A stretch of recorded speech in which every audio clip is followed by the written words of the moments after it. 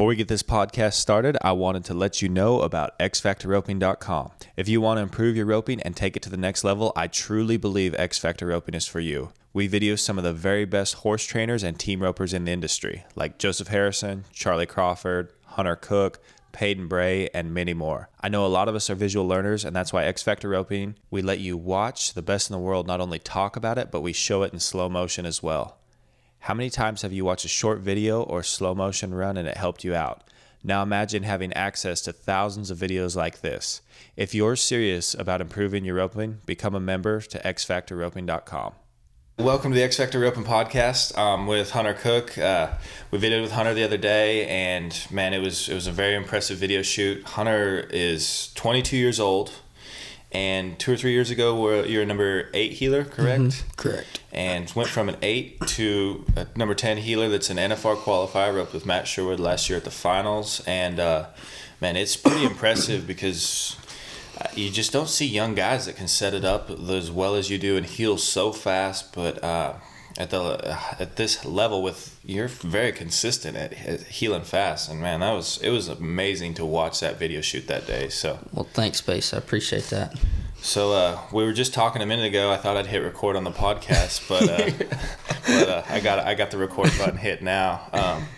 But no, that day the video shoot, it's for everyone that watches it. The weather is probably about 40-45 degrees and at least 20-mile-an-hour headwind straight up. Yep. And there was some really good roping, man. I couldn't believe it. Like when I was going through the runs, I'm like, you healed every steer very, very fast. If you got 25 or 30 head spun. The only one I don't think you caught, you didn't throw your rope on. And I was like, the only one I thought he was going to miss all day, and then he doesn't even release his rope. I was like, okay, well, there we go. If you don't think you're going to catch, don't throw. I like it. And then my favorite part about it is Nikki, she's kind of getting some promo videos and some pictures and stuff like that. And Brenton Hall, Chase Trainer there. Brenton happens to be healing, and the very first video I look at, he's healing and does not catch. I mean, he doesn't even get close. And then later she's getting some pictures, and man, his head rope's wrapped around him. Yeah. And I mean, it was a brutal win. Yeah. It was brutal. So nothing nice. Yeah, Brenton will have some birthday pictures for you. So. For sure. Well, man, to kind of dive into it, you're from Vernon, Texas. Grew up in Vernon. Yep. Born and raised. And man, we were kind of talking a little bit earlier, but you said you went from a number 3 to an 8 healer pretty quickly, right? It felt like it happened fast. Yep. Right. How old were you when you were number 8? I think I was an 8 from maybe the very beginning of 2017, and then I just got to thinking. I think the year I roped with Billy Bob Brown, it was 2018 actually, and so a year and a half there, I was stuck at a number 8. And it seemed like I went from a 3 to an 8 super fast. Didn't really know what was going on, honestly. It just happened like that. And then I was kind of stuck for a little while. And to be honest with you, that was right when Classic burned down, I'm pretty sure. Had to go to switching ropes, because, I wasn't sponsored then or nothing. So that kind of felt like it took a toll on my progression. And then it was kind of one of them deals where a lot of it was just needing some coaching, I felt like, from somebody. And everything during that year and a half where I was stuck at that number was all just me self-teaching myself, and a little bit of confusion and slumps going on. And then I started dating my girlfriend Taylor, and she lived at Paul Eve's house. And I started roping with Paul a bunch. I bet I was at Paul's house 3 days a week. And I think after the first month or two after that, started feeling like I started roping like a little more advanced, and just started getting some help. And then after that, it just a light bulb went off again, and it felt like I started progressing like I wanted to again. Right. Do you think? I feel like Paul Eves might go down as one of the greatest healers of all time. Yep, absolutely. And what I noticed about this guy is I think Paul has staying power with his healing. Yep. He rides a heel horse, maybe, I don't know if you said the best, but one of the best heel horse riders. Absolutely. And then he has an unreal amount of heel horses, and that's what he does all day long, all right? All day, yep. that was, huge for me as, I didn't really ever get to practice with a guy like that ever until that point in my life. So going over there and, you get there at 8 or 9 in the morning and until dark, you were roping all day. And it was also a lot different than anything I'd been around practicing with other people, because it was, he might have rode 7 head of heel horses and it was perfect practice every single run. There never was a time during the day where you felt like you were just roping. It was 100% focus. He might have ran 120 steers that day, and he had 100% on every single run of focus, how he was going to do it. Every horse had a plan. He was going to execute that plan on every horse.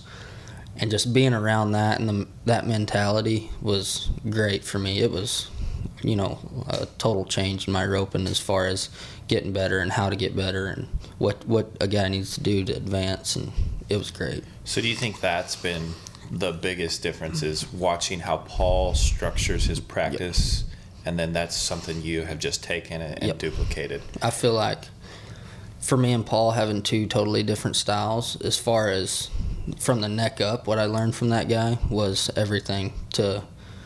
I feel like what's made me get better that fast and to feel like I can stay elite for as long as I want to rope or rodeo is all credit all to Paul for that, because that guy, he's an animal.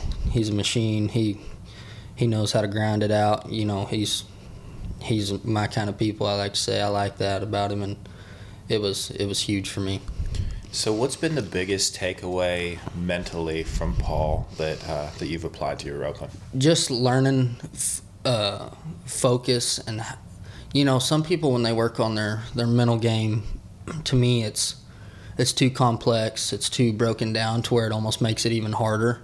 Paul's mental practice is more of simplicity and efficient, like it's not breaking down your swing or your arm or what your body's doing and this and that, and breaking it down so much to where it's causing you to get worse, I guess. It's more of just give yourself 100% focus, never just be roping, just focus on every single cow.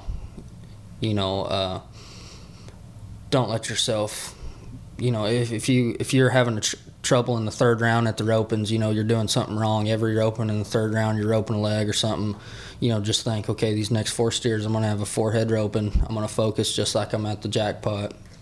Or at the rodeos, if you're having a problem with, say it feels blurry at the rodeos and stuff's happening too fast, we're going to work on, slowing our mind down, watching the steer, maybe go an extra few jumps and set it up. Just stuff like that, to where it's just been a huge component in me learning how to heel with the elite guys. Oh man, I think that's a big thing is, when we videoed that day with you, it was, I have a game plan for each of my horses, and what I noticed about your heeling right away is, you throw fast, I think. I think you set it up really well, really fast, but none of your horses are cheaty, and everything is, it looks like, and you're like, hey, I rope on them all like this quite often. I make sure that they've got this feel, but your body posture and everything kind of fits in with that run, and I think that's, and you could tell me if I'm wrong, but probably from having those practice sessions where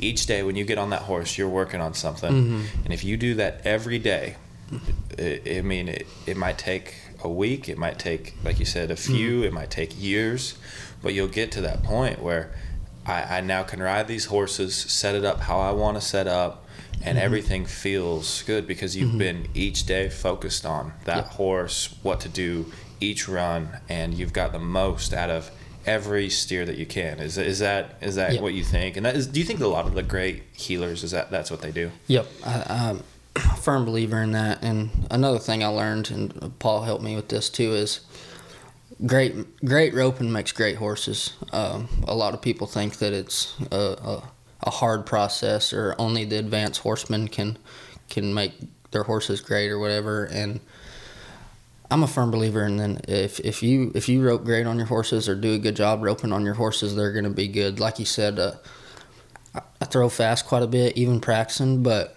my horses don't really seem to take anything away from me or get tight, but I drive them to the same spot every time when I throw.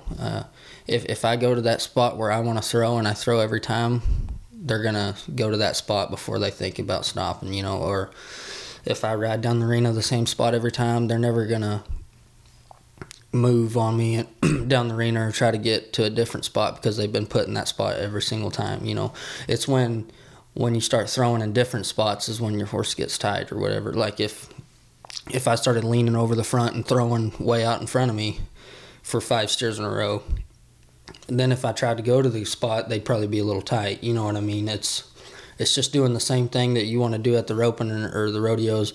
If you get them to that same spot every single time, and that's where they're used to you throwing, and that's where you want to throw at, I don't feel like in their mind, just thinking like a horse would, they wouldn't have a reason to cheat you or a reason to do something to cause you to miss, because you're doing what you want to do every time and you're throwing where you're wanting to throw every time.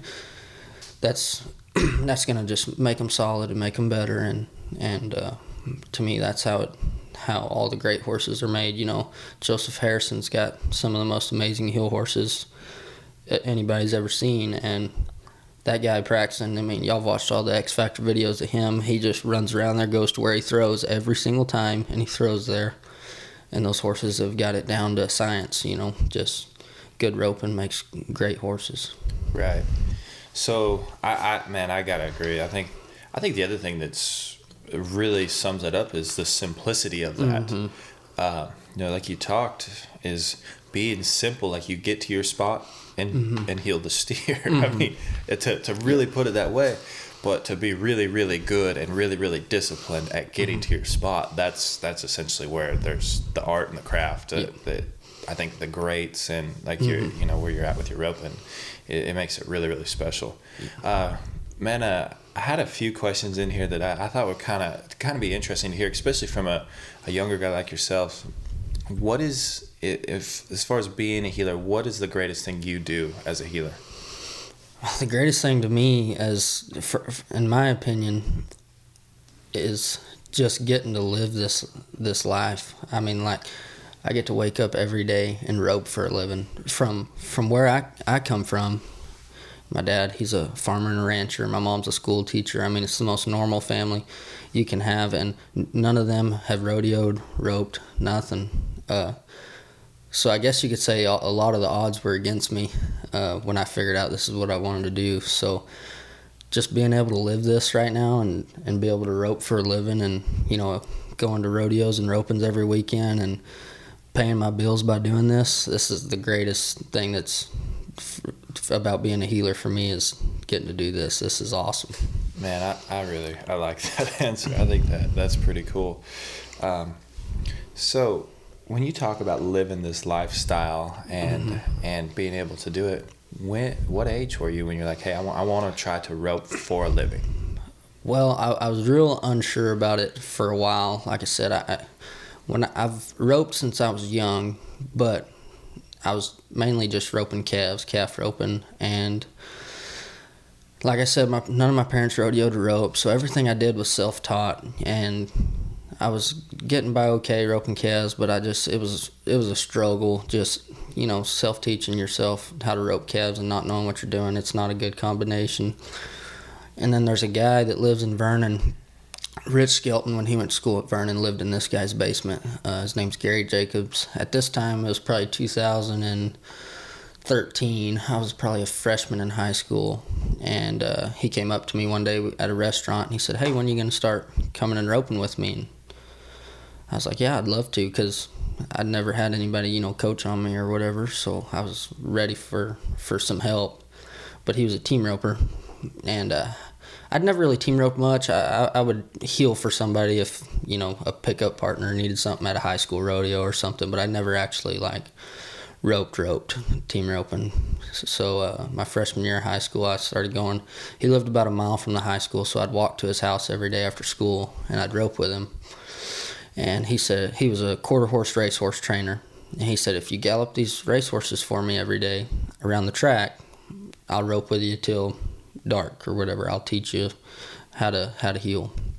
And I said, perfect. So every day I'd walk over there from school and I'd gallop those race horses. He had 3 or 4 of them, and then we'd rope. And I was kind of liking it, but I was still unsure about, I for sure wasn't like, this is what I'm going to do. I was just having fun at this point in time. And then there was another kid there that was working for him that was heading. He was roping all the time. And I always told him, I said, I'm not going to rope on the weekends. I'm going to, go hunt or whatever, hang out with my family. He's all right. So he took that other kid to Wesley Thorpe's house one weekend, and they roped. And I come back from school that Monday and went to his house, and he said that they went to Wesley Thorpe's house, and I was kind of bummed out. I was like, why? I wanted to go to Wesley Thorpe's house and rope. Why didn't I get to go? He said, nope, that kid wants it and you don't. He said, you said you don't rope on weekends, so we weren't even going to bother. And it just lit a fire under my butt right there. I was, you know what, he's right. I'm kind of being lazy and sorry. And so I started working at it a lot harder that year, and started, dedicate my life basically to roping. Just from that moment, it was weird. And roped every day, all day, weekends, Christmas. It didn't matter. We were roping if I wasn't doing something with my family or wasn't at school. And I learned how to. I remember I was in class. I was watching Drew Stew videos with a GoPro on how to get in time, because I could never get in time. And then finally I figured that out, and once I started getting to where I could time them up and heel the steer, man, it was game on from there. I was stuck on roping.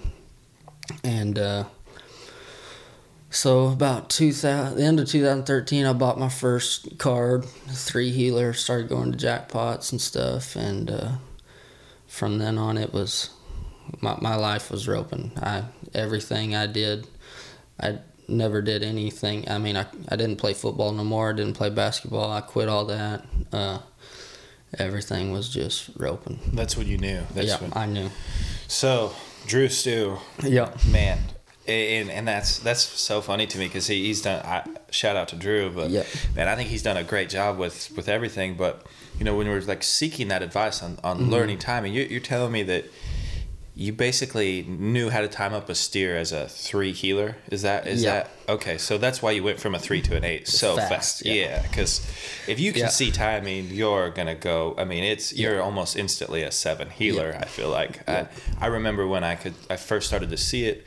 It was pretty rough, because I would start to float my loop, because I knew I was going to throw and miss, and I would lay it beside him soft. It looked like I was going for a finger roll, and then I would just lay it beside him. Yeah. But it was within months that I was like, I started having those practice sessions where I caught 70-80% of my steers every day. Yeah.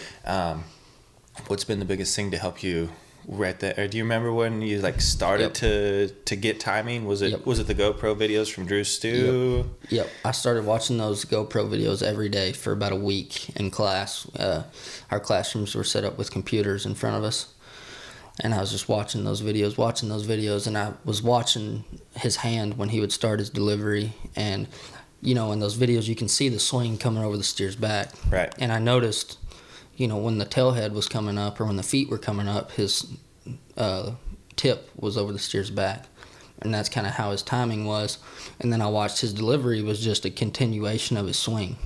And that's how I looked at it. I always thought a delivery was something different.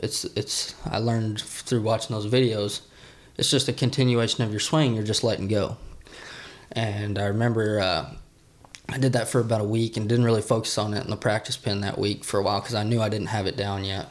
And then I roped the dummy for a few days and kind of played with it. And then when I finally on the dummy felt 100%, the next day when I roped steers, it was like boom, boom, boom, just 2 feet, 2 feet, 2 feet. And the guy that I was going to Waco, I think, the next weekend after I figured that out. And the guy I was roping with came to that old man's house to rope with me. And he said, "Oh my gosh."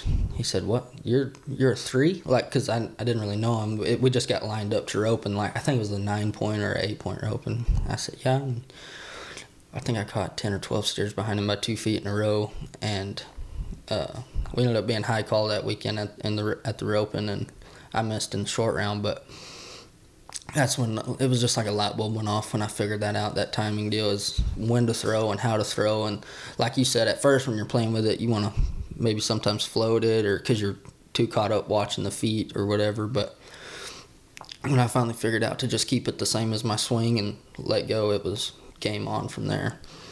Man, I gotta say, like, it didn't take me. I probably healed a few thousand steers. Like, we were breaking in steers. My dad was a roping producer, so we would break in a lot of steers, and I know for sure.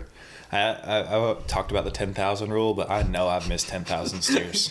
I have missed healing. I've probably missed more heady, but I've definitely missed 10,000 steers before I learned how to develop timing. So, man, you've got to be pretty naturally talented, right? Is that something that is like you have some very good skill that way? Like just you can be really honest with this. I feel like it was a God-given gift to do this. It happened pretty natural for me. I mean, it's not like I got to cut any corners or anything. I still had to work my butt off, but I was pretty decent athlete in school, so I feel like my hand-eye is pretty dang good. I just wasn't big enough to be that good at the sports we were playing, but I feel like my hand-eye is really good, and my hands are pretty fast, and that helped a lot. But I mean, like one of my best friends, Jeremy Bueller, that guy is the furthest thing from like being naturally talented. That guy's had to work his butt off to be, I wouldn't say mechanical, but he's had to like teach himself everything in that aspect of like timing and how to like where I feel like I can just feel stuff about to happen. That guy has just trained his mind to know what to do when that happens, if that makes sense. Right. So I know from both ends that whether you feel like you're naturally talented to be able to do stuff, or whether you had to train your mind to see stuff, I think either way you can get to where you want to be. It's just a little different process of what you got to do to get there. Like me, I feel like I learned it all from vision, watching videos and stuff, where some guys have to go through like the trial and error aspect of it. You know, I think that's something that it can be your best strength or your greatest weakness. Yep. And there's you see it with a lot of kids, and it's I'm kind of interested to see what you have to say about this. But to me, like I feel like I can see things, and then I can do it. Like I can, if someone shoots a jump shot a certain way, I can start shooting jump shots like that, and I can kind of emulate the same styles with healing. But what I noticed is when things got real easy for me, I got pretty bored with it. And you see that with a lot of kids. There's been a lot of young guys out there that were 8s, 9s, 10s before they're out of high school, and they're nowhere to be found now, especially from the last 10 years. You know, I think that there's a lot of those guys that they can't hang, and it's because of the work ethic. And so would you say that's like your greatest, like your biggest weakness, and you've kind of learned how to get through that? Like, hey, this comes pretty easy, but you don't take it for granted. Yeah. I feel like the biggest thing to me is I try not to let myself feel satisfied. Because to me, once I feel satisfied, I feel like I would plateau, and I feel like a lot of people do. I mean, I can remember going to, the college rodeos and stuff. There was probably 10, 15 guys that could whip my butt every day. That were just amazing. All they had to do was, snap their fingers and they were going to catch 2 feet on the first jump. It felt like they were just so advanced compared to where I was at. But I feel like they got so good so fast, and like you said, they just get bored. They feel like, I'm as good as I need to be to win. And at that time they were. But there comes a point in time in your life where you got to realize, and it's hard, especially at that age, to realize this, but that's not going to work forever. You go to the Lone Star Shootout or the BFI and stuff like that later on, all those guys, Jade Corkle, Paul Leaves, Jake Long, Junior, those guys have been that way for 10 years before they were and have still worked at it through those 10 years. You can't expect to beat those guys when you show up. So that's, another deal that I try to keep myself, I don't know if you want to say humbled or whatnot, is, if I miss too many in a row, it's going to be hard to pay the bills for too long. I try to think about that too to keep me, going. If I just get satisfied and plateau off, it won't be 6 months and my name will be erased from everything, because there's so many guys that rope good and they'll just forget about you and leave you in the dust. So I try to keep thinking about that. And another thing that old man taught me is, he said, you got to rope even when you don't want to rope, because the days you ain't roping, somebody else is, and they're getting better than you. And me being competitive and liking sports and stuff is, I don't ever want to feel beat. I don't want to feel like, it's a little cold today or it's a little windy, I'm going to sit inside and just relax today, and the thought of someone else getting better than me pisses me off. I don't want that. I don't want anybody getting ahead of me. So those are just kind of the mental things I think about when I feel like I'm getting, I'd really like to just take it easy today and go watch a movie. That's what when I feel like that, I try to think about those things to get me, it's 20 degrees out there and it's cold. Well, so what? We got Fort Worth coming up, or we got Odessa coming up. I gotta get ready. I gotta be prepared to do my job. There's someone out there outworking you, and right when now. They run, when you run into them. Yep, we're doing this podcast right now, and someone's out there. Yeah, seriously, someone's out there healing steers right now, and they'll, when you see them, they'll beat you. I think that's I read a book. I think it was Tim Tebow's a long time ago, and that was something that the trainers always said. Yep. Someone out there is outworking you, and when you meet them, they're going to beat you. Yep. And it's the truth. I mean, for every time that I feel like everyone's like, well, I work at it pretty hard, and then there'll be a day where there's 30-mile-an-hour headwind, and a lot of people will stay inside, and then what you find is a lot of people are out there it's the same deal. They got 7, 8, 9 of them. I mean, that day you had 8 horses. I don't know. The stock trailer was filled up. Yep. And, just like that, it was windy, cold, rough conditions. But I know y'all videoed the Windy Rhine last year. How hard was that headwind? I mean, I was using my stiffest head ropes, and they were blowing back at me. And that was... people that rope in those conditions, or practice on days like that, they probably weren't even worried about it. You know what I mean? It's just... Right. That's the way I look at it. During the summer, we might be at Cody, Wyoming, $10,000 one-header, wind's blowing hard. I want to feel good about it. I don't want to be worried in the back of my mind, man, I don't really rope in hard wind. I don't know what I'm going to do. That's just the way I look at it. I think it's a great way, man. I remember living on 3025 right here in Stephenville. The arena we were at had the worst headwind, and every day it was windy, just in that arena. I don't know why. And one day I had to start using medium soft head ropes. And so after using those for about a month, I was out at Logandale, and sure enough, the wind was blowing really hard. And I was like, no big deal. Just grabbed it out of the bag. I do it every day. And I didn't even realize it at that point. But I look back, I was like, oh man, that's a good thing I roped in headwinds a lot. Yeah. All right. So man, you're 22 years old. I think your belief system is it's delicate when you're younger. I mean, at least it was for me. Yep. Is that something you've always been really good with, as far as believing in yourself and what you can be, what you're capable of, or how do you go about managing your confidence, or, what you believe you can do? So, when I first started, my belief system, I felt like was pretty good. I knew I could figure stuff out because I'd already figured out some stuff that were key components to healing, and so I was like, man, I got this. I can do this. And then there come a time, like in college and stuff, where people that are more advanced than you, beating you sometimes you can place a little bit. Then it got a little shaky, not to where I was like, I'm not going to be able to do this. Not that bad, but like, gosh, I'm behind, It was more of a worry feeling. I need to get better. I'm not good enough yet. But saying that, I feel like it helped me get better in that point in my life. It helped me get through that stage where some people were plateauing. That made me keep getting better. And then now, that's a big part of healing good in the PRCA is you have to think that way. You have to know you're good enough. And even if you're not at the time, you got to think that way. I've been putting the work in. I've been putting the time in. I belong here. I can rope with these guys. That's kind of the thought that I try to have.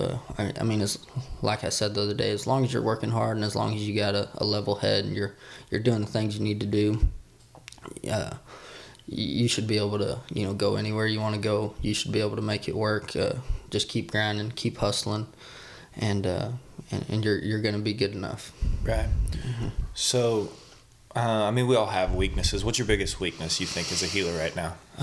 My biggest weakness as a healer probably is, I think sometimes I'm a little too confident and stuff. As far as shot selection, that's probably me and Colton were talking about it the other day practicing at the Lone Star Shootout on his first steer. We're in the last rotation, easy rotation. He turns the steer to be easy 5-second run. I throw, looking back now, was too fast. Caused myself to catch the steer at a bad time, and my bottom strand got caught in his dew claws. Right. Couldn't pull my rope tight, missed the steer. Had to be 17 to make it back on 2.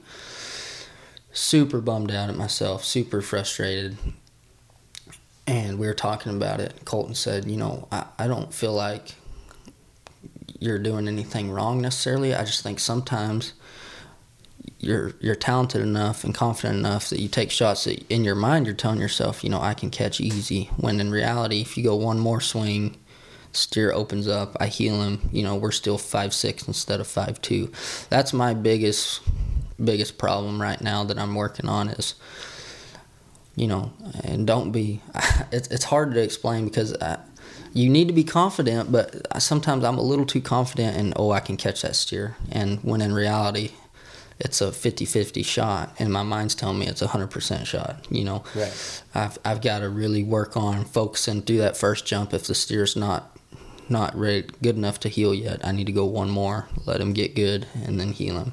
So that's what I'm having to work on constantly, 24/7.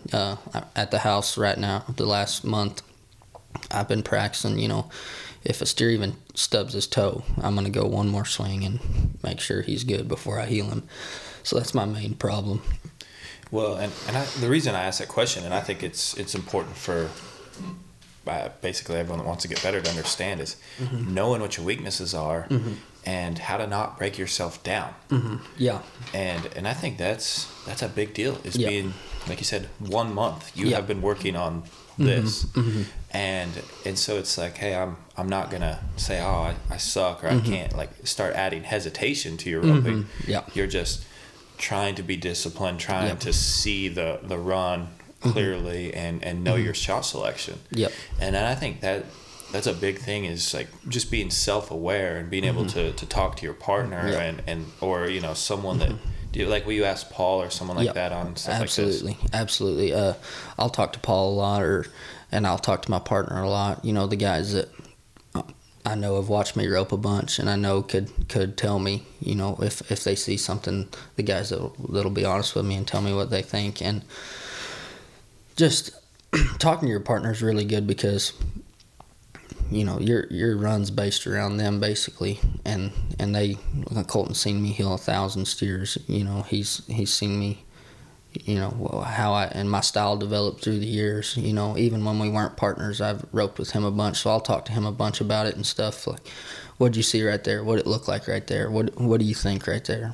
And I'll go back and watch videos and stuff. But like you said, try not to break it down too much. I talked to a lot of nines and stuff, that I've grown up with, some buddies, and when they start talking about problems they're having, it's almost so complex that I get lost when they're talking about it. You know, it's Right. my arm, my swing, this, that. You know, my horse, my left rein. My, you know, it's so complex and hard, and you can understand why they're struggling, because I'm struggling trying to even keep up with the conversation. You know, so I always try, you know, keep it simple. Don't break it down so much. Point out the obvious in the run. You know, if you got 10 videos of steers you missed the same way every time, you caught the right leg every single time, big loop on the right leg, that's simple. You just didn't follow through all the way through the feet, or your horse was a little too far behind them so your rope couldn't get, you know, don't ever make it so complex to where you're working on stuff that's unnecessary. Like if you talk to Paul about something, that's another thing I learned from him. His ways of, like, he always tells me, he says, if I'm messing up or something, I know what I need to revert back to. And every time he says, if I'll just sit up square, keep my swing level on my horse, I can usually fix my problem every single time.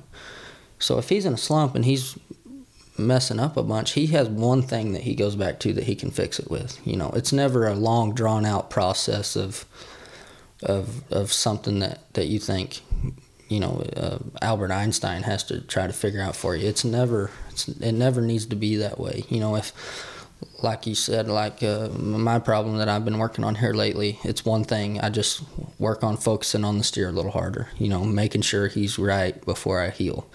I'm not changing my swing. I'm not changing my delivery. You know, I could have very easily missed that steer the other day at the Lone Star Open and started fixing my swing and fixing my horse and fixing my delivery, and I'd probably be going down 3 steps instead of, you know, progressing. So that just simplicity is key to healing at a high level, I think. I agree. I think improving. Yeah.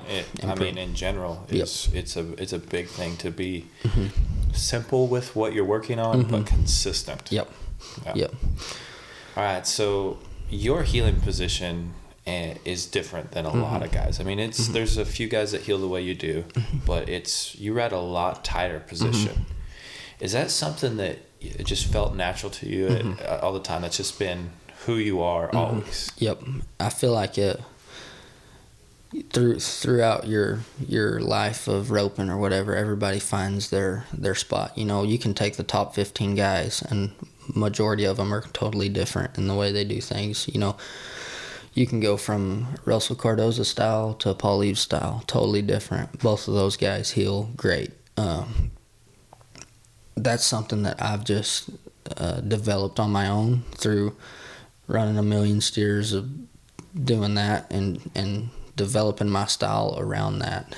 I'm a real jittery person. I like to say, like, I always want in there. I want to get there. I'm real on edge.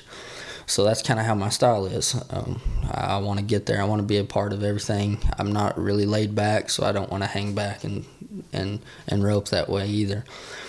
But that's come with a lot of discipline that I've had to teach myself through that too. You know, not crashing the corner, not getting too close to where you rope your horse's front leg, just lots of stuff like that. But I've done it enough and learned how to discipline myself enough to where I can set it up to where it's a high consistent shot now instead of so kamikaze. And I feel like everybody's got to go through that. They got to develop their own style. I hate when people, I shouldn't say hate, but I really don't like it when people try to change people's style to the way they rope. Like doing roping schools. I've only done 4 or 5 now, but I try to tell the kids, you know, I don't want to change you, because that's who you are. That's how you're going to make your name. I can give you some advice to help you perfect your style, or I can watch you rope and see what's going to make you your style work better. But I'm not going to change you and tell you, hey, you need to ride like me, you need to swing your rope like me, you need to rope like me, because, you know, the best healers in the world all rope different. You know, Joseph Harrison, Paul, and Junior, 3 of the best healers, they don't rope nothing alike. They're all got different styles. They all ride different. Joseph swings different. Paul swings different than Junior. But they've all disciplined themselves to make their style high percentage and work, and how to win doing that. Well, and I think I'm really glad you said that, because you think headers is a little bit different. the healers, I can't really name two healers with the same swing except for Trevor and Dakota Kirschenschlager. Yep. And I mean, they're brothers. They're brothers, yeah. But really, you know, I get edited a lot of videos and look at a lot of different swings, and there's almost no one is the same. Like, just like you're saying, and I think there's similarities, like where the horse has got to get to, and how the run sets up, and there's a lot of like how you can get your horse to that spot, to your spot. Yep. And there's a lot of ways you can work on it, but I think you have to own your swing and own your style, and then bring in these other things. Like Paul Eves, like I feel like that you can see it a lot when you rope, is you ride pretty similar to Paul. I mean, your body and everything's real correct, and I think that's one thing a lot of healers have in common that heal great, is they're really good about their cues that they're giving their horse and riding their horse. Yep, and getting to that same spot every time. You know, everybody swings different and rides a little different, but, you know, the great healers all get to that one spot and throw, and they all do that same kind of, you know, smooth entry, get there to where they want to get and heal the steer. That's something that they all do. So, you know, perfecting your style or trying to get to where you're healing at a high level or whatever, you know, go back and watch those videos of yourself and figure out, okay, this is my style, but what am I going to do to get to that spot, get to that entry to where I can heal the steer on the first jump if I want to, or just little discipline things that you can perfect to do what all those guys do is key, I think. I really agree with you, man. So, roping with Cody Snow a little bit last year. When did you guys start? Were you second or third partners at the Jackpots, or how did that kind of work? That was crazy. We hadn't even roped at Jackpots or nothing hardly. I think I might have drawn him at a roping somewhere or something. But me and Cody were always pretty good buds, and I really wanted to go to California, and because I felt like at that point in my career, my jackpot style was working good. I'd placed at the West Texas Open, placed at the Odessa Jackpot, you know, and I was doing good at the jackpots here at that time, and I really, really thought, I was like, man, I need to go to California. I was roping with Bubba Buckaloo, and Bubba really didn't want to go to California. He wanted to just stay around here and go to like Corpus Christi and all that stuff, and he said, but if you find a partner, he said, you go ahead, go to California, and he picked up Petska to rope with those rodeos. And Wesley told Cody, he said, hey, I'm gonna have a baby, you know, I don't need to go out there this year. Random deal, just Cody called me out of the blue, said, hey, I was wondering if you wanted to rope at California or needed a partner, and yep, absolutely. I told him for sure, and I think that was maybe right around this time when he called me, and once a week I'd call him, hey, are we still going to California? Right. Yep, I was a little too excited, but that was awesome, man. That was a huge part of last year, just confidence-wise, and you know, knowing that, feeling like I belong here anyways, it was great. Well, I mean, I gotta watch it just a little bit, and man, I've watched you heal at this point, and I knew you healed good. I mean, to get Bubba at the rodeos was a big deal. He head's great. Yep. And I remember just watching you heal, and I'm like, man, Hunter, he likes to cut it out pretty fast. And in fact, there's two healers. I was like, these guys they're lights out. It was you and Caleb Anderson. I was like, man, both of these healers they are hungry, and they are not afraid. Yeah. And then right before California, I like watched you guys at maybe a few jackpots around here. I guess maybe you started roping right around then just to kind of get ready for California. Yep. And then we go out there, and you are after the feet. Like that was the one thing I was like, there was zero hesitation in your healing, and I mean, looking back at it, that was your chance. That was your chance where like, hey, you had, I think Cody Snow is a top 5 header. I agree. And maybe a top 2 or 3 jackpotter. Yep. He is unreal. Yep. And so you know you're going to get to turn in a lot. And for a lot of money. It's just the way it is with Cody. Yep. And there was no hesitation. The first rodeo I think I saw was Red Bluff, I think. and it's a long score. I mean, typically, yeah, Yep. there might be a few 5-second runs throughout the whole rodeo, but it's typically 6 and 7 second runs. Kind of got a BFI type of feel to it, and you're cutting it at them fast. And you guys win pretty good right there, right? Yeah, really good. Yeah, win good right off the bat. Place at the Brock Crest. I think you had a leg and still come back. Yep, third or fourth with a leg.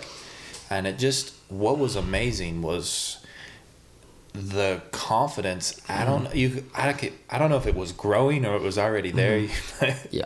But I mean, how was that? Like each steer, did it just kind of build or? Well, the whole time before that, way before that, even before I got Bubba, I always was just like, man, if I just get the opportunity, it'll be my chance, you know. And I knew that, you know, when I finally did get great headers or good headers, I didn't want to mess up. I wanted to be, you know, I wanted to show people who I was and that I felt like I was good enough. So I remember it like it was yesterday.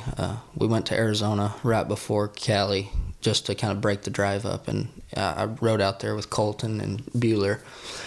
And the last practice we had right before we went to go to Logandale, we were in the truck leaving the miner's house. We'd practiced all day, and Colton and Jeremy were talking about what they thought and, like, you know, what they were thinking, like, before, like, what kind of mental game they were going to have out there. And I remember Colton asked me, he said, what do you think? You know, what are you going to be thinking about out there, Hunter? And I remember I was looking out the window and I said, attack the feet. I told myself, you know, I'm not backing down. I'm going to try to do as good as I can. I'm going to try to, you know, every time that steer turns, I want to heel him by 2 feet. And that's kind of the mode I felt like I was in out there the whole time, was just attack the feet. I'm going to get there and I'm going to heel every single steer as fast as I can. And it luckily for me, you know, it worked out that way. I got a lot of great opportunities. Me and Colton won 2 or 3 jackpots out there. Me and Cody placed at a couple good ones. We placed money at every single rodeo from Logandale to Clovis. So we placed at Logandale, Oakdale, Red Bluff, and won Clovis. Whether it was just a round check or average check. And to me, that was huge. That was a huge confidence booster. But I think it was just that mentality of, you know, I didn't want myself to be nervous. You know, I didn't want myself to be like, gosh dang, Hunter, you got a great header. You know, you can't mess up.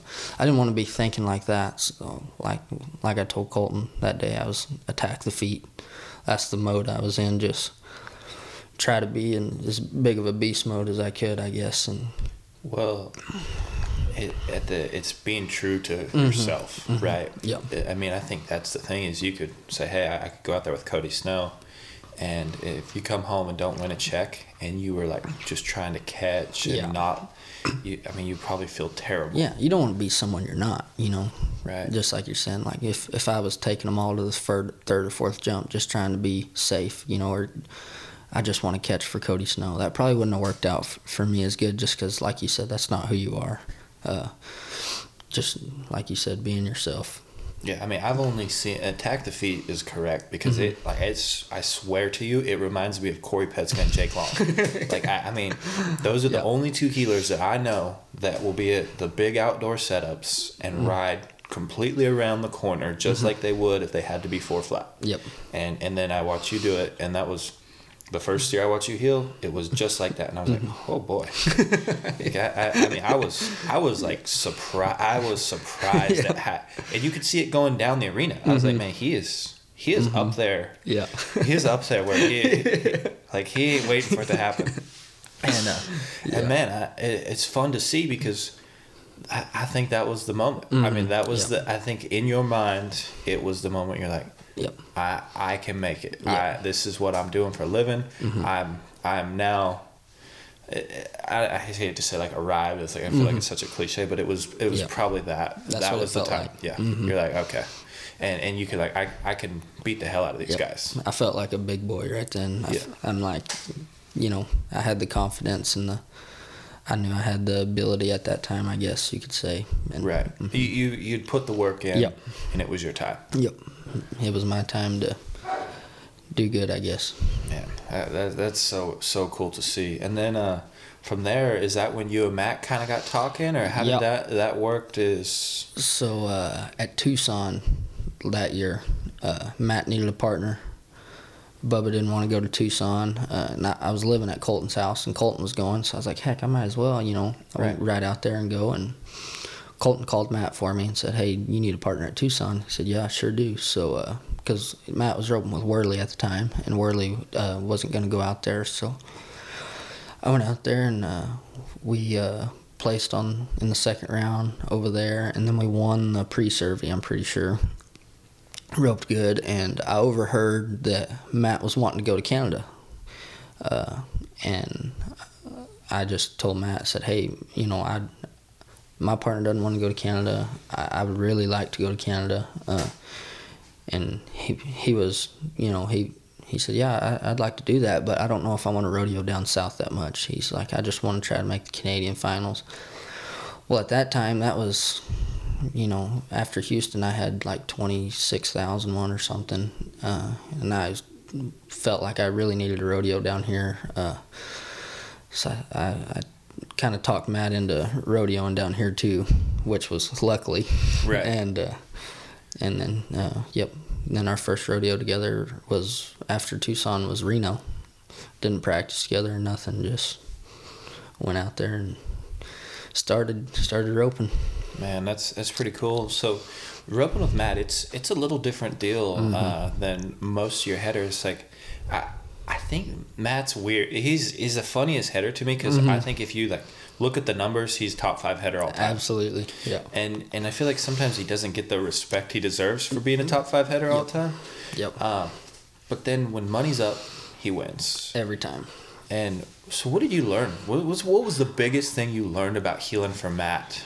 Roping with Matt was the best thing that's ever happened to me as far as just being around a positive, mentally strong winner every day, all summer long. He's by far my favorite partner I've ever had, just because, he walks like he talks, I guess, just mentally strong. We're going to win. We're going to do good. And that guy's just a machine. I mean, we went to 90 rodeos probably, counting Canada. He broke 2 barriers all year long. Jeez. And that's impressive, but the most impressive part is how many times he was in the barrier. You know what I mean? Right. It's not like he was missing it. And I bet he missed probably 7 steers, 8 steers all year long, going to that many rodeos. That was awesome to me. That guy's a stud. And even like when we weren't doing good, most of the time it was my fault, just being young at that time. I'd never rodeoed all year before, taking dumb shots sometimes maybe, or just not heeling like a professional sometimes. He would just say, plenty of chances left. We're going to do good. We're going to win. It never was, gosh dang, we needed that one. Or, I missed my dally to win the first round at Nampa, and then I missed my dally to win the second round at Nampa.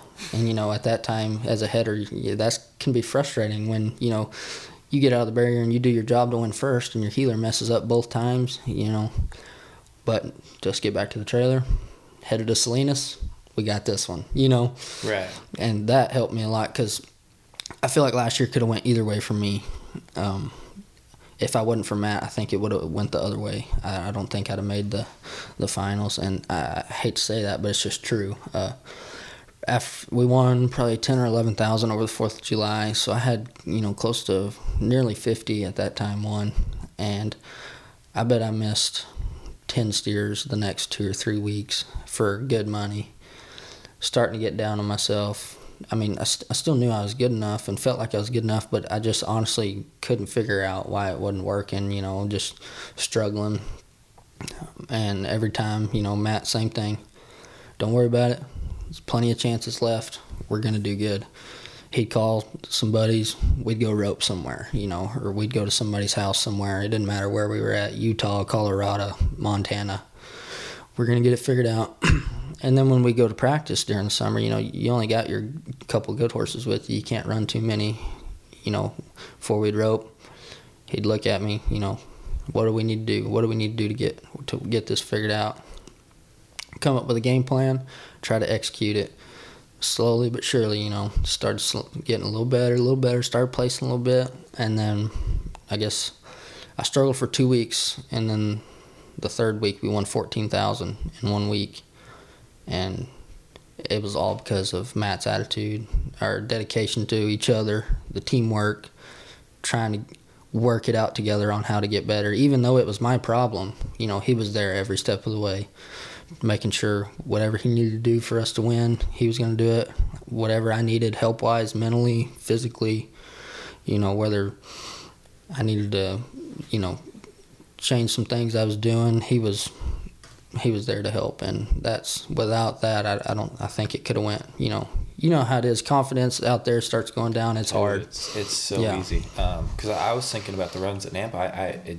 I forgot about it, but I do remember both of them, I believe. Did you grab your reins both times? Both times. Grab my reins, mess up my dally. Both times. To go 4-0, 3-8 maybe. Yeah, and this is what's tough about rodeo, I think, is from Reno till the 24th of July, horses are working good. Yep. Everyone is on point. Yep. There's 80 teams that are knocking heads with you, and they're ready to go. Yep.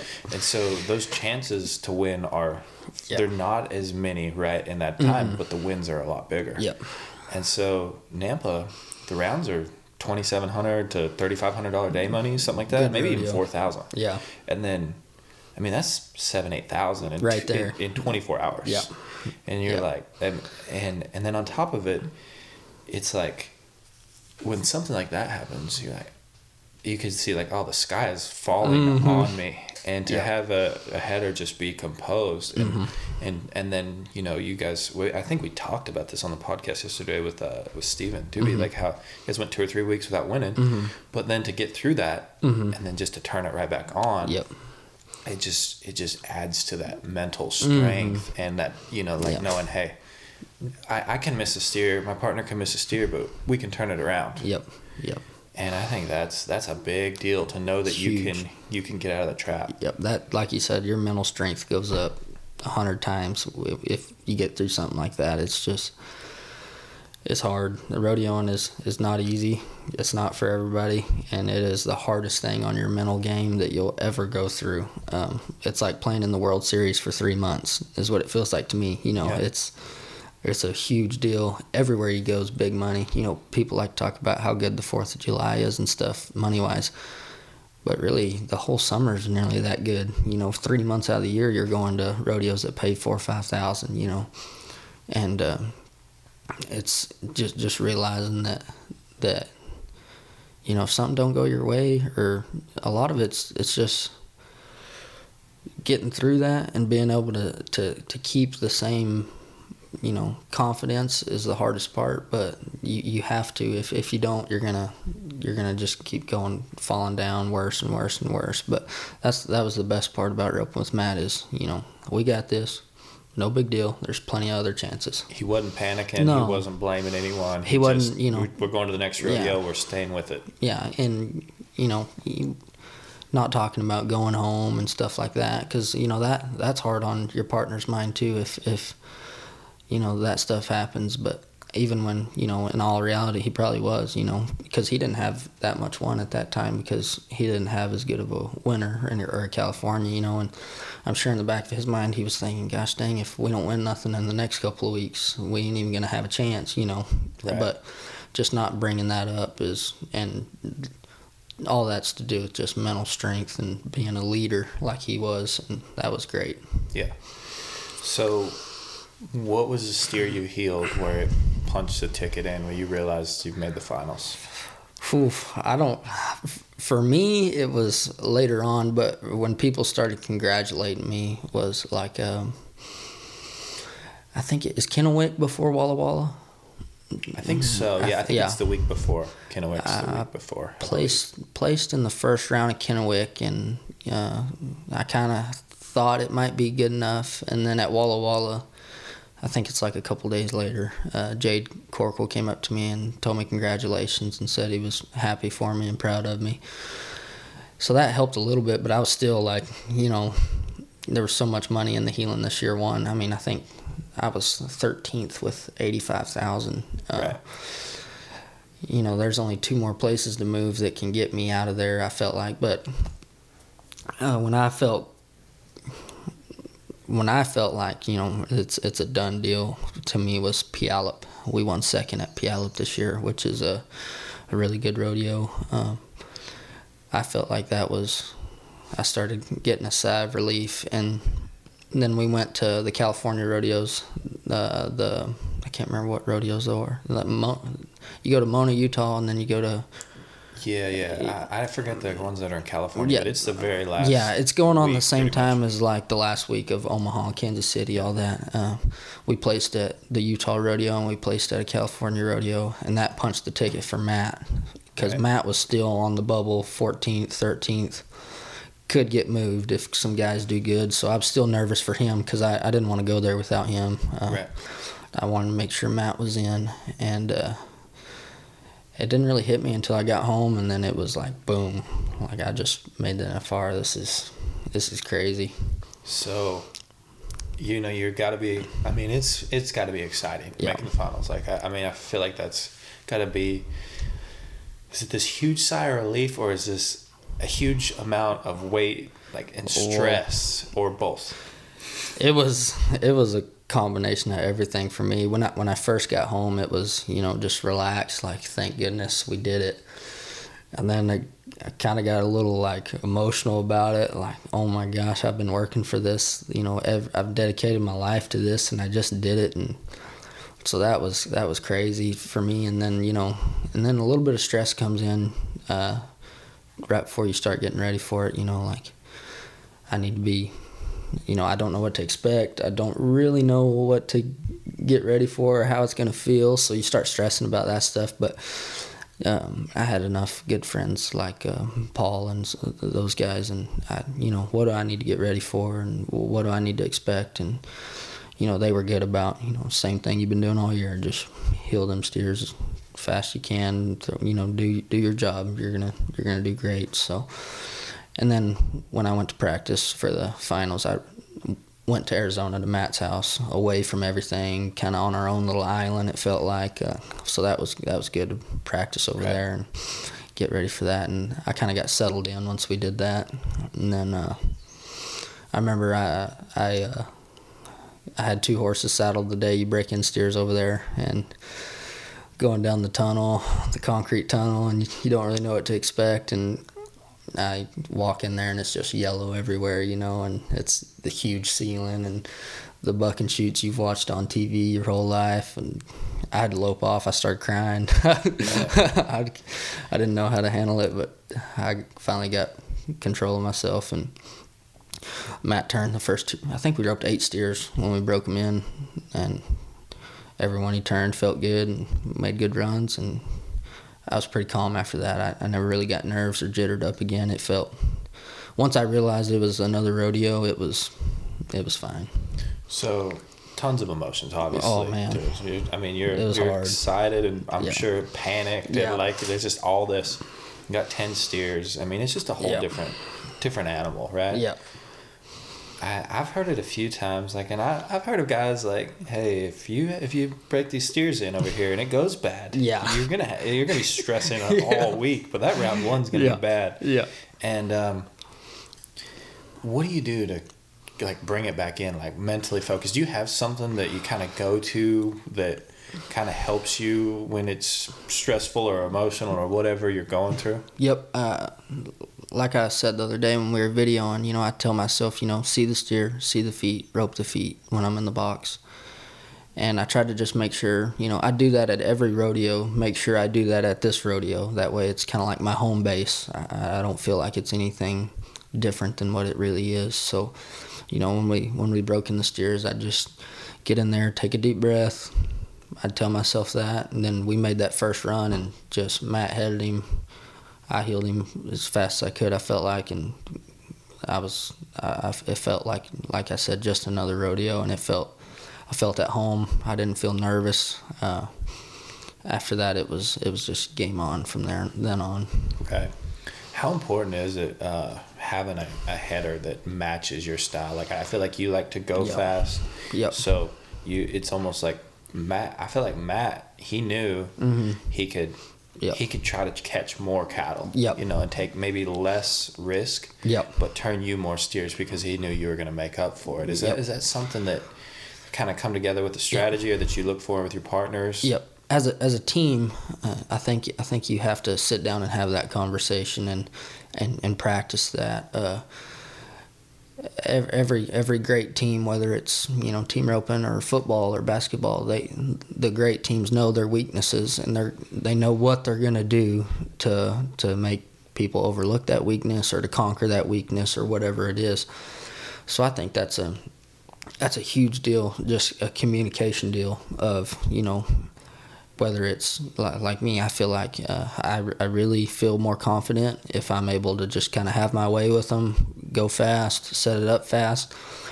I feel better if me and my header can be on the same page. Hey, if you throw your whole rope and duck and the steer washes out and stuff, my style's a little bit harder that way. I'm not saying I can't do it, but it's just it don't feel like home to me, so. Like me and Colton have this talk a lot. Colton's like, this year I'm going to try to just get out of the barrier, set it up as good as I can, high percentage wise, and let you do what you want with them.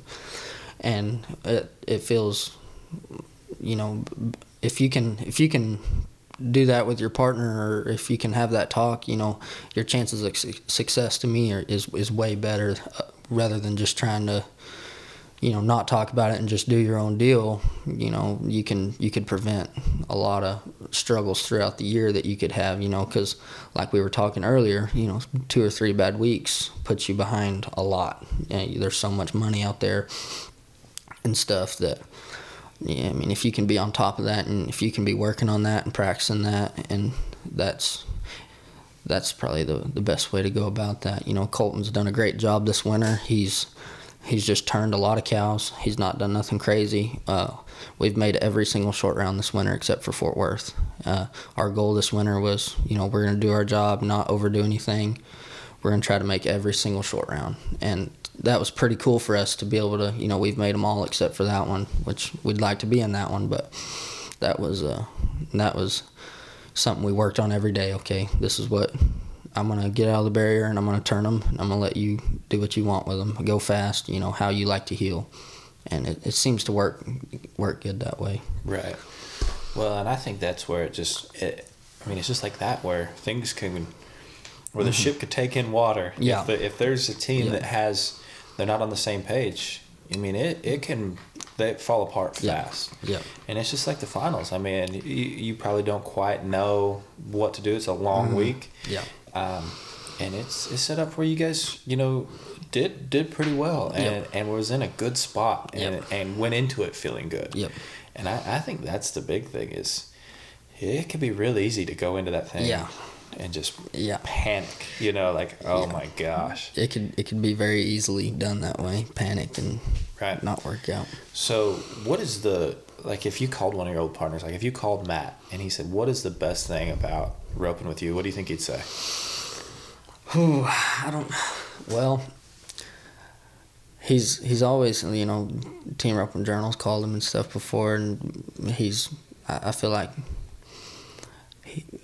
I was, just because the way he was, I felt like I fed off him being a great partner, so it made me be a good partner as far as, not throwing any fits, not getting mad, just, we got this. I feel like just me feeding off him, I felt like it made me a better partner for him too, just mentally and just being a good guy, basically. Right, just kind of having each other's back no matter what. Yeah, I think that's... that's something now you just try to make it a point. Yep. And absolutely. Do you think that's one of the big keys to teams being successful? 100%. Good chemistry is a lot with rodeoing to me. I've seen it go the other way for some people, and I've seen me not do as good of a job as I could have, and it not work out. So now I try to base everything on being behind your partner. and it's easy if you know they're working at it and they're trying. It's not like they're trying to mess up, and it's not like you're trying to mess up. If it's just trying to be the best partner you can mentally and helping them mentally, and that's very, very important to me. Right. Because like I said, it could have went either way for me last year. If I had a partner that was dogging me or like, what the heck's the deal, man? You got to do better. I'm already telling myself that anyways.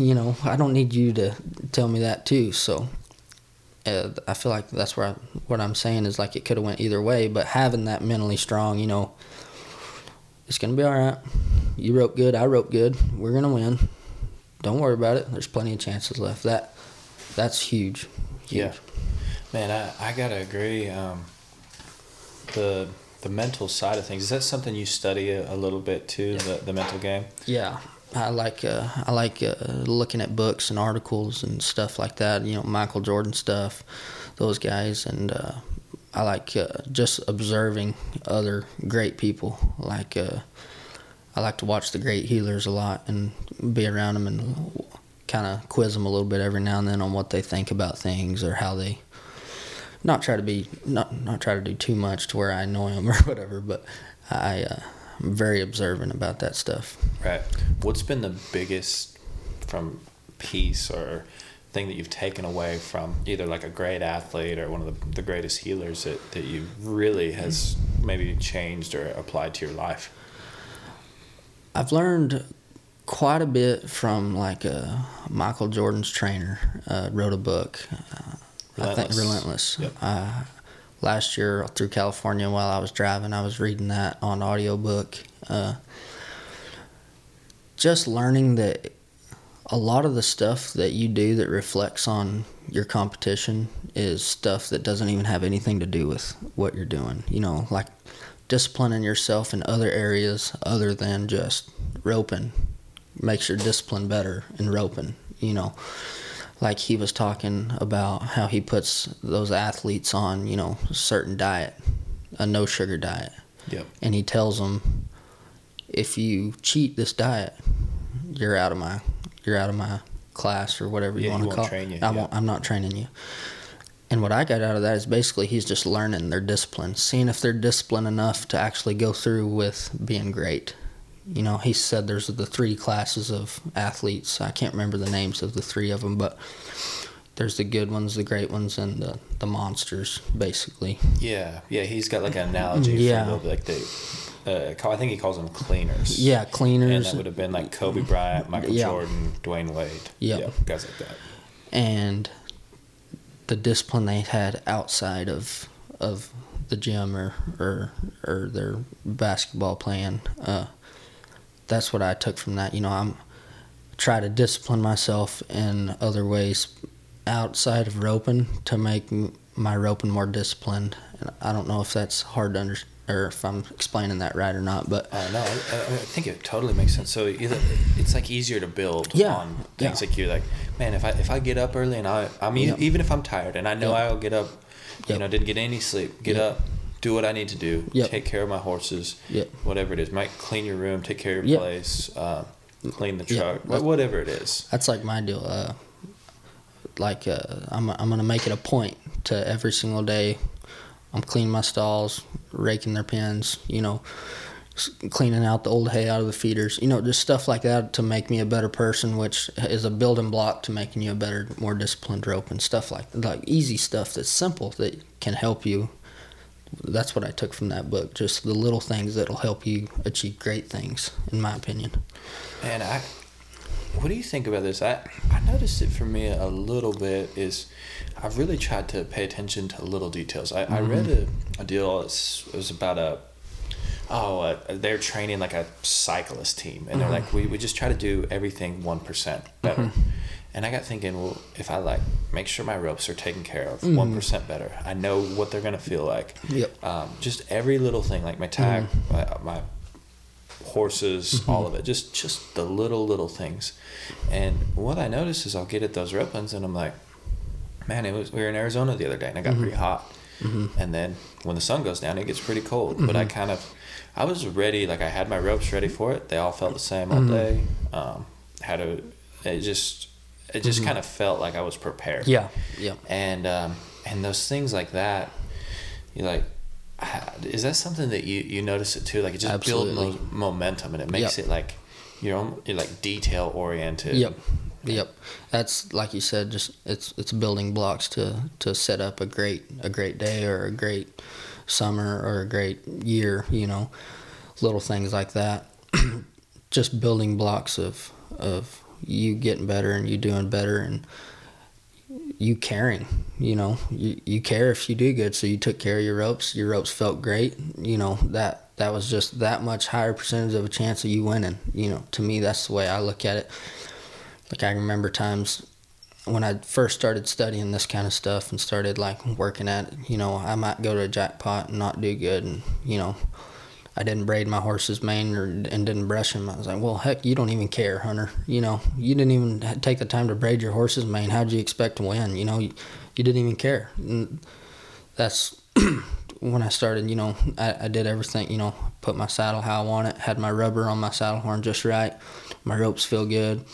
You know, I've took the time preparing my horse all week. I practiced on him the way I needed to make him work good. All of those little bitty details coming together in one. If you don't win, then, you know, it's not because you didn't try. Right. You know, it's not because you didn't put in the effort. It's not. If I'd have went through that same deal and my saddle horn rubber was messed up, my horse wasn't working right, my ropes were left out in the sun all day, you know, whatever it is, and I didn't win, then I'm going to be mad at myself. You know, I didn't try. I didn't. Well, it's like a losing habit compared to a winning habit. Yeah. So think about, this is a great point. You talk about rubber on the saddle horn. I remember just thinking that the other day. I was working on, I fixed mine, and I was just like, man, I try to make sure that feels pretty good. And if you think about it, if you heel a steer, head a steer, and your rope slides a few inches, whatever, and you lose 1 or 2 tenths, or maybe more as a header because you might handle that steer a little differently. Yep. That's just might be the difference between first and fourth. Yep. Or it might be the difference between win a check and not. And it might be the difference between going to the next jackpot and having to stay home or work. And I think when we look at those little details, that adds up over a whole year, over competing 65 to 100 times a year. Or I even told a guy this one time. They're like, man, I don't think those boots do anything. He's like, I use overreach boots. I'm like, I don't think those other ones do anything. I'm like, well, here's the thing.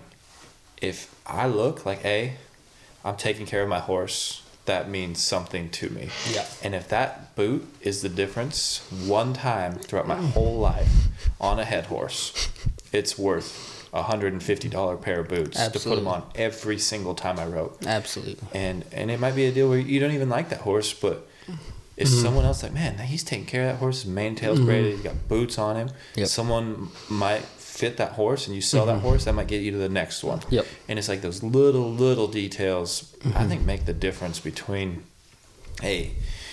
being successful or wherever you're at to being great. And I think that is really what where we miss some things, especially as competitors, is we can let little things slide, and it adds up over time. That's like the great ropers. You watch them at any, whether they're at the Tuesday night jackpot or the NFR, their horses look the same, nice. Got them all working good. They all look good. Nice gear on them. They're set up to win. They're not setting themselves up for failure. Everything they do, they're gonna be winners when they saddle their horse. They're gonna be winners when they warm their horses up. It's just that attitude of win everything you do. Everything you do in life, you want to win it. Whether it's today I'm gonna mow the yard. Yeah, when people aren't watching. Yeah. If you're winning when people aren't watching, it's only natural for it to happen. I think when it does matter on the bigger stages. And some people are probably like, what the heck, just that little stuff like that don't matter when, that matters a lot. Little things coming together that are going to make you win is huge. Well, I mean, it's just like that, like, let's just say you put a brand new pair of Legacy boots on your horse, or white boots, and he really sticks out. Yep. And then someone asks you, and you sell that horse. Yep. And that might be the difference in you finding the next great horse for you. And it's just like those little things, you know. Everything's a chain event happening. Yeah, they all kind of feed each other. Yep, I agree. All right, well, man, we've been at it for a while. I got one last question. Okay. What's your biggest fear as a roper? What is there something that just fear? What do you have one as a healer? My biggest fear that also I think helps me is not becoming great. I hate that. I don't want that to happen. I don't want to become just a guy that made the finals a couple of times, or I don't want to be a guy that, man, that guy used to rope really good. That's my biggest fear. I don't ever want to plateau. I don't ever want to fall off, which I know that there's going to be a time when I'm going to be forgotten or whatever, but I want to be dominant for a long time, and I want to get to where I'm the best, one of the best in the world, you know. I don't want to settle for just being a good roper. That's my biggest fear, and like I said, that's also what helps me to stay driven every day, to try to be the best I can be, to work as hard as I can. That's what I use that fear to help drive me. Right.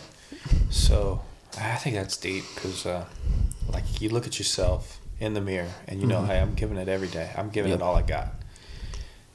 If there's days where you're feeling like you're cheating cheating yourself, that's all you're doing. You're only cheating yourself. You're setting yourself up for that fear to become reality, basically. You know, how many guys have you seen that rope super good, and then, like you said, they just disappear? Oh, it's happening all the time. Yeah. So do you think that's something when you're 50, 60, 70 years old and your rope and arm's pretty much falling off? Yep. You're looking at yourself in the mirror. Yep. If you can look at yourself in the mirror and say, hey, I give it everything I had. Yep. And I think to me, it means you can be exactly where you're at. Maybe never make the finals again. Yep. But if you work at it like you are till you no longer want to and have that desire, you can be happy. Yep. If I can do that and get to where, you know, I've done all the steps I've needed to do to become who I want to be and be a great roper and be a great person. And then, like you said, when I'm 60 years old, 70 years old, to where I can't physically compete anymore with the guys that are winning, I'd like to help other kids get to that point. You know, kids like myself that, you know, don't have, you know, a rope miss atmosphere to begin in, don't have the tools they necessarily need or whatever, to get the kids like that to. There's so many people out there that want to be great that just need a little nudge or a little help or a little something to get to where they need to be successful. I'd love to help people out like that when I can't do it no more. If I can get someone else there, I'd be happy. Well, how big was that when you were a kid? And that guy, hey, I didn't want to take you to Wesley Thorpe's because I didn't want to take someone who didn't want it. Yep, that was the changing port. That's branded in you. Yep. And so I think that's a big thing to understand. Like, hey, time's running out. Yep. And to make the most out of it, and to have that fear, you know, understanding that this is what I want to do, and I want to be as great at it as I possibly can. Yep. Yep. Because I read something the other day. It's like 2% of the population actually goes on to be professionals at their childhood dream, you know, or whatever. And a lot of that's just someone not hearing that, you know, like I heard it, you know, I didn't take you because you didn't want it, or just some kind of something that sets a fire in them, and believing in people that tell them, you know, you can't do that. You can't be a professional basketball player. You're too short or whatever. Just helping people understand that they don't have to listen to that. They don't have to settle for that. You know, you can do anything you want. You just got to bust your butt. You can't. But then, I mean, there's also the group of people that say they want it, and then it's like the other way around. Like I read something the other day, everybody wants to be a beast until it's time to do what beasts do. Yeah. You know, if I could help kids or anybody get to that point that wants it like that, that would be awesome for me. Right. Man, I think that's pretty powerful stuff. Do you have any regrets to this point? Like, Any, probably with your healing or how reg- you've went about it, do you have any regrets? Starting late would be my biggest regret. If I could have worked as hard as I have been in the last since 2013 or 14 or whatever, if I could have started when I was 10 years old or something, that would have been. I wish my mind would have been mature enough for that, or if I'd have had the right stuff I needed to start. I wish I could have started earlier, but other than that, just nah, that's about the only regret I think I have right now. Right. Well, I think that's what's funny about regrets, and I don't know. Do you think I'm sure you've missed some steers for some big money, right? Yeah. Do you want any of them back, or Yep. do you think those actually help you so you don't miss that steer again, or how do you look at those? There's 2 steers this last year that really stood out to me. I roped a leg to win probably first or second at Cody, and then the 5th round steer at the finals. I missed that steer, lost both feet. That one really could have been the difference in us having a chance to win the world or placing in the average. That steer was a very, very, very important. Just if I could have just held my slack up a little longer, we'd have been 4-5 instead of no time. Just paying attention to detail and little things that I lost a little bit of focus right there. I rushed it down to the horn, caused us to get a no time. Just little paying attention to detail better could have been the difference in me having a chance at the world the last 2 nights, or that's something that I really wish I'd have done better. And then the steer at Cody, I roped a leg to win first or second. That's another 10,000. Yeah. And that's goes back to the 5th round steer. If I had an extra 10,000, that's another better chance at winning the world or stuff like that. So just part of learning and getting better, I guess. Yeah. Do you try to make sure that those steers that's something that you set it up to practice for and Yep. kind of get essentially from losing you make Yep. you make yourself better? Yep. Yeah, Bruce Lee talks about losing a lot. I've looked at a lot of that guy's quotes and stuff that he said, and at first I didn't really understand. He said you have to learn how to lose before you win, and I didn't really understand that, but now it's when you do lose, learning from losing, like on that situation there, we'd been roping good. We've caught the first few steers. I lose a little bit of focus, just kind of getting a rhythm causes me to miss him, So I learned from that right there. It doesn't matter if you've caught 9 out of the 10 at the NFR on the first jump. That 10th one, you better be paying attention just as good as you were on the first one. You still have your steps. Yeah, don't get in that groove of just wham, wham every night right there. That's what I'm doing, Pay attention. This steer's going down the arena a little bit. I need to hold my slack. I'm going to keep both feet and win a check instead of just roping. Right. So that's something I've really took from that. Man, that's cool. It's fun to watch where you're at, and dude, I'm proud of you. I think it's pretty cool. I appreciate that. Also, the footage on X Factor, man, I was so excited about how that come out. That was by far, like I said, it was one of our better healing video shoots, just because of just how much you owned up to. Like, this is your style, this is how you set it up, and then to see all that go into it, like, it was fun, man. I appreciate that. I think you got a great outlook on healing, so I just appreciate y'all videoing that. That was fun. Yeah, awesome. Well, thanks again. Thank you, Pace. Thanks again for listening to this podcast. This was one of my favorite ones with Hunter Cook. The footage is going up on xfactorroping.com. He is an amazing healer to watch. He sets things up so well, one of the fastest guys in the industry. It would really mean a lot to me. Support xfactorroping.com, as well as give us a rating, and we love to hear feedback from you. So we're trying to give you the best content possible. I really appreciate it. Thank you.